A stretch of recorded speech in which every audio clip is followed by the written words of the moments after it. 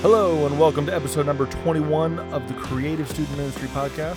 My name is Michael Wallace and my goal is to help your ministry become even more creative, strategic, and effective so that you will make even more of an impact as a ministry leader. Thank you so much for being here again today. Missed last week because I just had way too much going on and just didn't get it done. Sometimes that happens, and I apologize that it happened last week. But I'm excited about today. This episode begins a 3-week look at events in student ministry. Now, each episode in this series, we're going to look at how to creatively approach planning, executing, evaluating various kinds of events.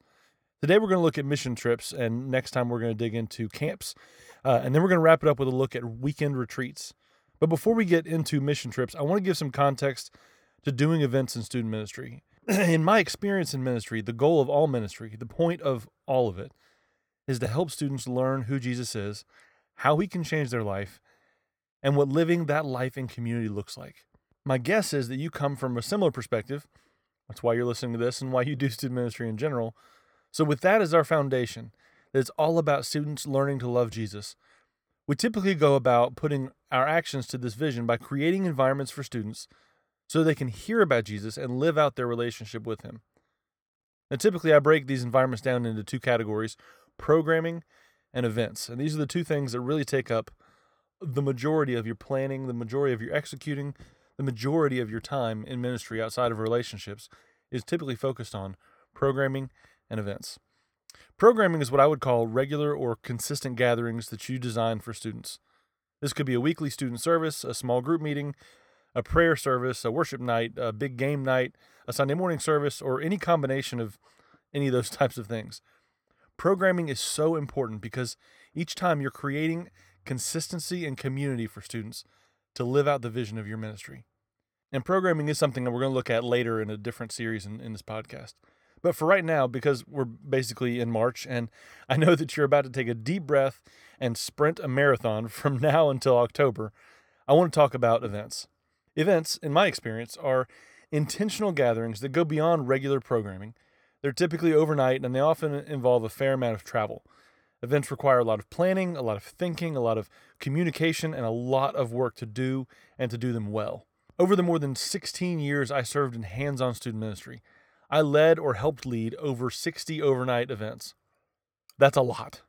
Essentially, over 16 years, I spent nearly a year of my life away at events. That's exhausting and crazy and awesome because events really can be extremely effective. Creating events for students is a great way to build connections and community, and especially an effective tool for separating students from the normal grind and routine of life. It's one of the biggest draws, I think, to doing events is that they're abnormal. They're different. It's outside of routine. You get to strip away all the distractions of technology, homework, practice, parents, jobs. It's really a helpful way to clear the path for the Holy Spirit to move in the life of a student. And on top of all that, events are generally really fun, which means you get the chance to create shared experiences, which are great for making teaching and application really sticky for students, so it stays with them long after the event is over. Now, there are some downsides to events, and in each of these episodes, I'll talk about what they are and give you some tips on how you can get past them. But generally, events require a lot of planning. They cost money. You have to collect release forms and send out packing lists and work out transportation and find fun things to do and find bands and speakers and devotionals and work sites and rooming assignments and parent meetings and lost sleeping bags and crying kids and nurses and flat tires and hurt feelings and If I just load you down with a ton of stress and anxiety as you're planning an event right now and you just realize all the things that you have to do right this minute, I'm sorry. Here's why I did that. Even with all the obstacles and the hoops and the pressures and the deadlines and the stress and the headaches that come with planning and executing events, I believe they are totally worth it for the opportunities and connections they provide for your students. And there's some simple and creative ways to do events in effective ways that make a huge difference in the lives of your students. So let's get into the first type of event that we're going to talk about in this series, and that is mission trips. When we talk about missions trips, there are basically 2 kinds of mission trips. You have the mission trips where you go somewhere that's inside the country. You could go anywhere from 5 minutes away to 15 hours away or even farther. to do missions trips within the country. And then there's also international missions trips where you pack up, you get passports, and you go really far away to help people in a different country. And either one of those things, what we're going to talk about over the rest of this podcast, will apply in both situations. So all this stuff is going to apply in both international mission trips and American mission trips, or mission trips where you don't leave the country. It's all a lot of the same stuff, because it all comes down to four big things in my experience with mission trips, and that's purpose, planning, promotion, and people. The process is the same whether you're going out of the country or not: purpose, planning, promotion, and people. So step number one is purpose. When you are going to plan and execute a missions trip, you have got to be very clear and hammer home quite often what the purpose of that trip is. I've been on trips where we haven't done a good job of this, and instead of hyping the impact that's going to be had on the students, or the impact that's going to be had through the students, we hype the fun thing that's going to happen, or at the end of it we're going to do this, or every night we're going to do this fun stuff. And it's really difficult to execute the purpose if you don't talk about the purpose up front, if you're not clear about what the purpose is. And the purpose of any missions trip should be to create shared missional living experience. So not just, the purpose isn't, oh, we're going to go help these people because they need help. The purpose isn't, well, we have a week and we have to do something, and the mission trip is the cheapest we can do because we can sleep on the floor and save a bunch of money and say we did an event. No. The purpose of a missions trip isn't to do things, and it really is less about the impact that you can make it at the destination of your missions trip. The true purpose of doing a missions trip, in my experience, especially with students, is that through doing those things, through those relationships, through that outreach, through the compassion, through the tasks and everything that you do, through that process, students will get a chance to act out missional living. And missional living really simply means living on mission, living with the mission of seeing other people as God sees them every day of your life. We'll come back to this in a few minutes about how to do this on the back end, but on the front end, you have to talk a lot up front about purpose. Why are you going on this trip? Why are you offering this trip? Why do you have this trip happening at all? What's it all about? And so once you're clear on the purpose, we're going to do this, and we're going to do this because of this. Once you're clear on the purpose, then you can move into the planning phase. And planning, the second big P here, you've got to start at least 6 months out if you're going to plan a trip. 6 months minimum, and even longer if you're going to be going international. I would usually go plan about a year out if you're going to go international. But you want to plan really far in advance, because you don't want this to be, like we'll talk about in the next couple episodes, a last-second decision. It's not something where students can just last second they get to go and they weren't planning on going, because the purpose of the trip, as we said, is to create shared missional living experiences. And so if students aren't prepared for that process, if they're not prepared to go and have that difference made, it can absolutely wreck them. It can absolutely wreck the community that you're building. It can really be detrimental to the experience. So plan far in advance and know exactly what you're going to go do. Know where you're going to go. Get on that stuff so far in advance so that you can be planned out, so that you can know what the schedule is going to be, so that you can know who the people you're going to be in contact with, so you can do all the things that revolve around the people. You have to start planning early to get this stuff done. Also, the earlier you start planning, the more clear your purpose can be, the more you have time to focus on what that purpose is. And the earlier you start planning, the better you can promote. And that's thing number 3 is promotion. You have to be very clear on what the trip is about and what it's not.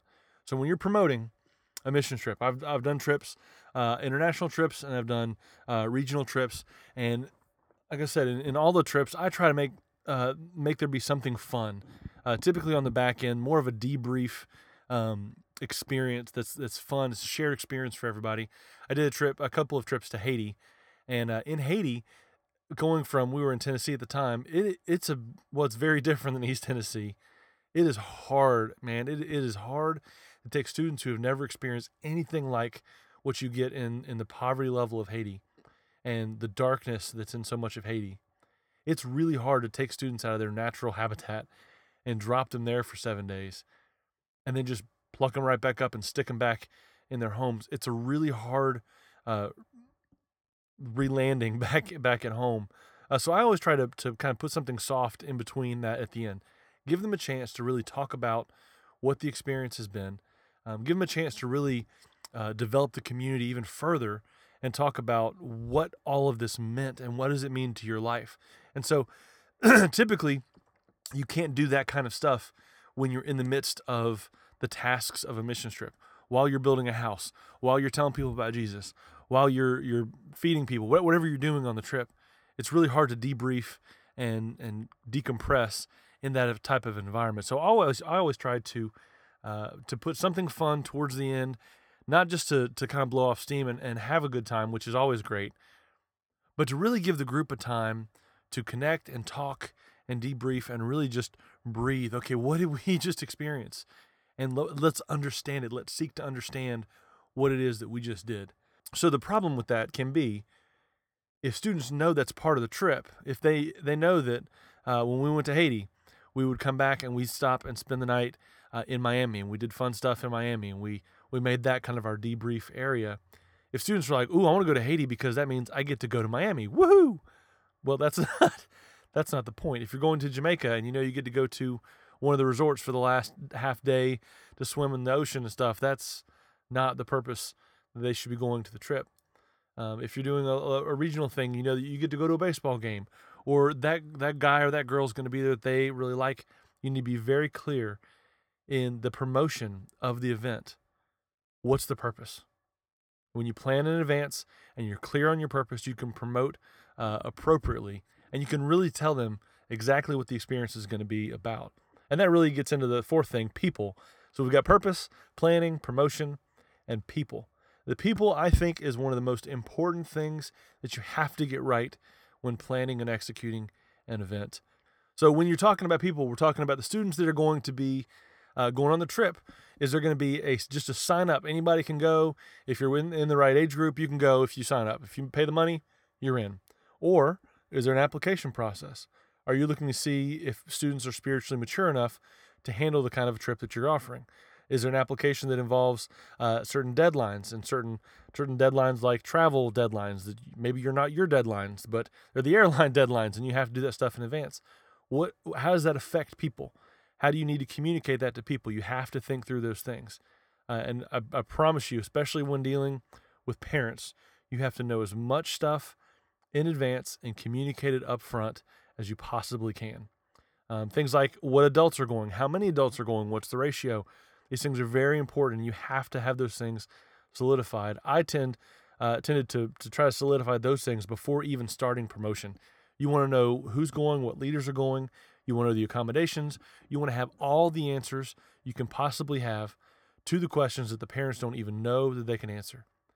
And if you're not going to have answers, we're going to a remote village in West Africa, and we're not going to have any cell service, and there's no Wi-Fi, and it's just going to be we're going to be out there. Be very clear on that. Be very, very clear and communicate clearly, early, and often, especially with parents when you're doing a student ministry mission trip. Really any trip, but especially a mission trip. Make sure you over-communicate and communicate early and often with parents about what's going on. If there's an application for students for the trip, make sure you're clear on that. Make sure you say this is an application for the trip. Just by turning this in, you're not guaranteed a spot. We have either limited space on the trip, or we're being very selective about who goes to represent the church, or who's able to have this experience based on what the experience guidelines are. So be very clear on those things up front. So purpose, planning, promotion, and people. Now, moving on to once you're actually there on the mission trip, whether you're going international or you're going somewhere regional, your job on a mission trip is not to do mission work. I'll say it again. Your job on a mission trip is not to do mission work. Your job is to monitor the health of your students and capture stories. Monitor the health of your students and capture stories.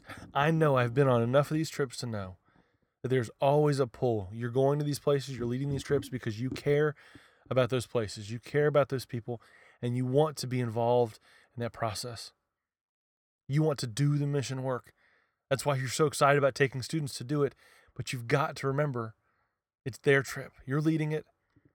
They're the ones who get to experience the hands-on of the missions trip.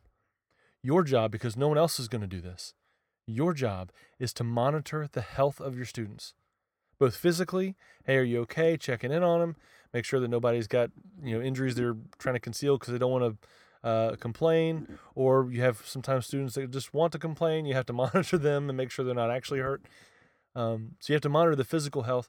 You have to monitor the spiritual health. Yeah, especially, it doesn't matter whether you're doing a big international trip or you're somewhere local. You have to be monitoring the spiritual health of the students. What are they learning? Where are they being tested? Where are they being stretched? What is God doing in their hearts? Whether it's 6 hours, 6 days, or 6 weeks, what is it that's happening in their hearts during this experience? No one else is going to monitor that. That's you. And the third, health of your students that you need to monitor is emotional. If you've been on a mission trip and it's lasted more than an hour, you know that any amount of people in a room together or on a trip together, they can just start to get at each other. And people who they're your best friends in the world, they can become annoying. And there can be gripes, and there can be complaining, and there can be all sorts of problems like that. So you have to be monitoring the emotional health of your group as well. So that's why your primary job is to monitor the health of your students, and then you have to be capturing stories. Because here's the deal. Everyone else who's on the trip, they're there experiencing it. They're there living it out. They're there in the moment and experiencing it in ways they never would have thought they would. And as soon as they get back home and back in the routine, it's easy for them to forget what the experience really was. But if you're there capturing stories, either pictures, video, writing things down, journaling, capturing them talking about their stories, capturing them talking about what their experience is, that is what's going to help make things stick. That's what's going to help make application really take place in their lives after the trip is over. So monitor the health of your students and capture stories. I really believe that taking students on trips to experience hands-on missions is the second best thing you can do for them while they're in your ministry. The best thing you can do is really to help them discover what they love and find a place where they can use that thing to serve others. Now, doing missions work is a big part of that, but a missions trip is an event. What I'm talking about here is living missionally, taking the purpose of knowing who Jesus is and living that out in our lives, and finding a way to serve, finding a place to serve by finding something that they love and using that. That is the best thing I think that you can do with students. And I have a couple of reasons for that. One, that's what the church is all about. When you go to church, when you experience church, whatever your church looks like, whatever it feels like, smells like, sounds like, you have this group of people that serve each other, because that's what the church is all about. You take what you've been given, your gifts, your talents, and you serve others. And that is something that's so important for students to learn while they're in your ministry, because that's what the church is all about. And the church needs them as much as they need the church. The second thing is that students, they see things that they love to do as very inward focused. I remember when I was in high school and I was learning to play the guitar, and I very early on was like, this is how I'm going to get a girlfriend.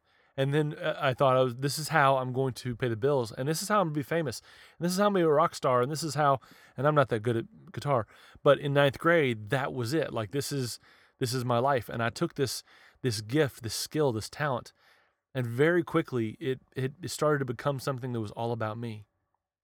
And by getting involved in ministry as a 9th grader, by leading worship for middle school students in high school, it gave me the perspective that God had given me this gift, this talent, this ability, not for me. It wasn't an inward focused gift.